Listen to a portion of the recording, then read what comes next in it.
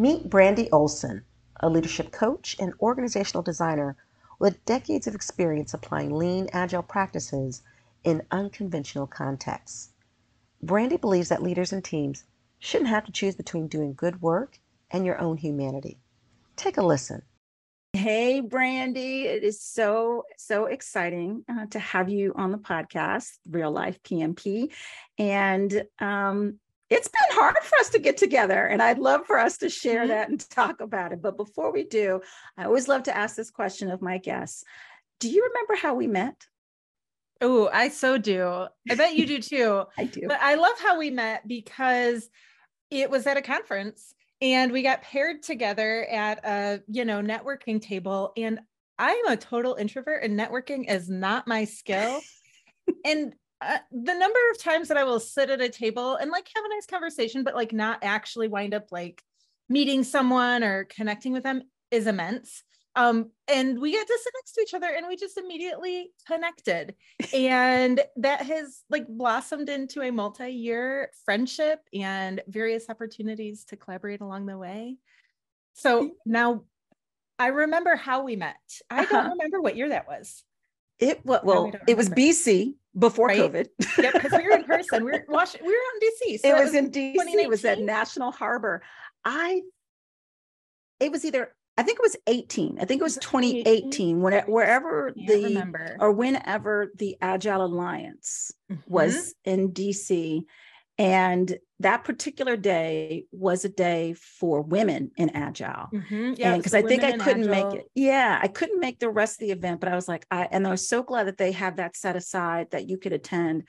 And it was amazing. It was so wonderful. And like you said, it was so serendipitous that of all the tables, because there were a lot of women in that room, of all the tables. And I think you and I both were talking about, I'm an introvert too. Yes. And we have a picture. I'm going to have to go find that picture because we took a picture together and it was great. I'm like, this is my friend. Making friends like that, it's like what actually gives me like hope in the world to continue going to conferences or reaching out, because that is what I love the most, is like an actual meaningful friendship and relationship and connection. And so that day was an excellent one. It was. Do you miss conferences? Yes, I do. And also I find that like, as I'm looking out ahead at this year, I need to like decide which ones I'm going to attend and how to engage. I haven't quite figured out how I want to be engaged at conferences in terms of speaking and attending. This is the year to like re-examine that. Yeah, I'm going through that too, because I did attend an event back in December, and then I got sick. So now I'm like, okay, well, I'm going to, be a lot more discerning because I'm sure you're like me. If I'm there with the role, I'm on it. All right. I'm getting people like, you should attend my event. And then when I'm done presenting, I'm like, okay, I'm going to go slink into my room. Yes. Because the introvert is taking over. But if I just attend as an attendee, I am a wallflower. I'm just like, I don't know what to say to you. And people find it so fascinating. I'm like, I don't know what it is. And like by 2:00, I'm done. Like asking me to stay for a nighttime networking event. I have to dig real deep. I know, or take a nap or something. Naps. Watch TV during conferences. Well, with that, when I met you, I got to learn what you do and who Brandi Olson is all about. So I would love for you to share with the audience kind of your 30-second elevator explanation as to what you do. Yeah. So I teach leaders how to design organizations and teams that can get real work done when things are changing all the time, when humans are involved in the work, and when the outcomes really matter and the stakes are high. So I do that in a lot of different ways, primarily through my consultancy, Real Work Done, and the writing that we do and the content that we create and the consultations that we do with organizations that are really trying to figure out, how do we design ourselves to respond to change? And how do we design high performing teams when the targets keep moving and things keep changing? I really like to work with those leaders and organizations that are super complex and yet doing really important work and trying to figure out how to make it happen. That's awesome. Is there like a toolbox or framework that you're using? Like, is this using the ProSci change management? Is this using agile concepts? Yeah, a lot of my work is really grounded in principles of organizational agility or business agility, but I also really integrate human-centered design principles, and I'm pretty eclectic in the toolbox that I bring to organizations. I'm a pretty big believer that there's no such thing as a best practice, unless you happen to exist exactly like the organization next door with all the same people doing all the same things. And that's just not reality.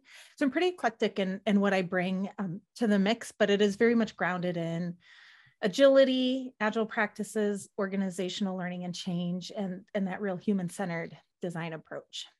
That's pretty cool. So for those folks who are still kind of like, well, give me a little bit more, I guess, what would be the key words for us to listen for us to say, oh my gosh, you got to talk to Brandi? Like what are kind of challenges or problems or solutions that they're looking for us to say, you got to go talk to Brandi, or I need to call Brandi? I want to hear from you. If you lead an organization that has an abundance of important work to do and you're struggling with prioritizing, or you're struggling figuring out how do we connect these big strategic objectives to like actually getting work done. If you've been looking at the way your teams are organized and thinking this just isn't working, I want to talk to you. I talked to a leader this morning, and what she said is, we are working so hard and we are getting nothing done. Ooh. She's my leader.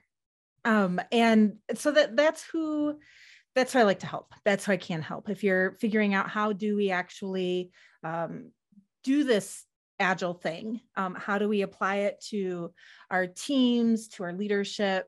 How do we really take more seriously our capacity to like learn fast and respond to change? I'm your person to help you figure out, what does that mean from a design standpoint, right? So we can talk about what that means in theory. We can talk about what that means from a lot of different perspectives, but how do you actually design your organization? How do you choose who goes on those teams, how work flows to them, and how you make decisions about the structures in your organization to enable that? That's my sweet spot. Oh, I love it. I've got a couple people in mind. Thank you for that. Well, what's a fun fact about you that's not on your resume or on your LinkedIn profile? Two things came to mind. I'll just tell you both of them. One is that I am a wilderness first responder and instructor. So my very first job in college and out of college was to lead backpacking trips with teens and college students through the Northwoods of the Upper Peninsula of Michigan and the Boundary Waters. And I got to train as a first responder. So this isn't as useful in these virtual settings, but I always used to tell people that like, I'm the person who can set your femur if it breaks with a stick and some scarves. Like I know how to, be scrappy. So if you're in a first aid conundrum, I'm your gal. The reality is though, being a wilderness first responder ultimately like just trained you to either recognize that this needs a Band-Aid or we need to evacuate. So which is a great translation to what you do now. Let me tell you, does this need a Band-Aid? Use those skills over and over and over again in my work now, because the thing that my mentor taught me when I was originally in this field of outdoor education was outdoors are just a tool for learning. It's just a place where we get to go and figure out who we are as people and how we interact together. And I think the work that we do in our organizations, right, ultimately, it's a place where we learn, and we can learn from a variety of challenges and unexpected things. And so I use those skills all the time, although it's been a while. Well, actually, I should say I've never actually had to set anyone's femur in real life, though I have had to do a few evacuations. I don't get to use those skills nearly as often as I would like. That's pretty cool. And what's the other one? I'm a gardener. I love to garden. We're going to talk later. Okay. Yeah, I love my native plants. And when the world feels chaotic and out of control and I don't know what to do next, which has felt that way a lot in the last few years, I go back to my plants and I think, I think that it counts if I'm creating a better habitat for the bees and the butterflies. I don't know exactly how it counts, but I think it counts. So when I don't know what else to do, go out to my garden, find some weeds, plant a few more plants for the bees, and then I find my That's inner zen. awesome. Oh my goodness, we're going to have to talk later after that. I think that is so important to have an outlet like that. And I think the little things that we can do, it matters, right? For our mental well-being, it matters for the earth. I mean, I'm just excited that, during COVID, I gave up use of paper plates. That was hard. My kids are like, where are the paper plates? I'm like, wash your dishes. Now, we might be using a lot of water in exchange. Uh-huh.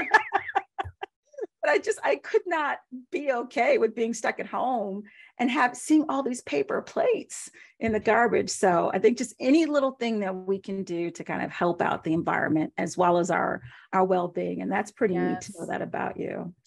My husband, Sam, he always says a little bit of a good thing is still a good thing. And that is a mantra that I have brought into my life and my work, that even if we can't solve the whole big problem, if we can find a next better step forward, it still counts. It moves us forward. And so those little steps and those little bits of good things have worth and value, even if we can't do it all, which is encouraging to me as a recovering perfectionist who would like to be able to do it all.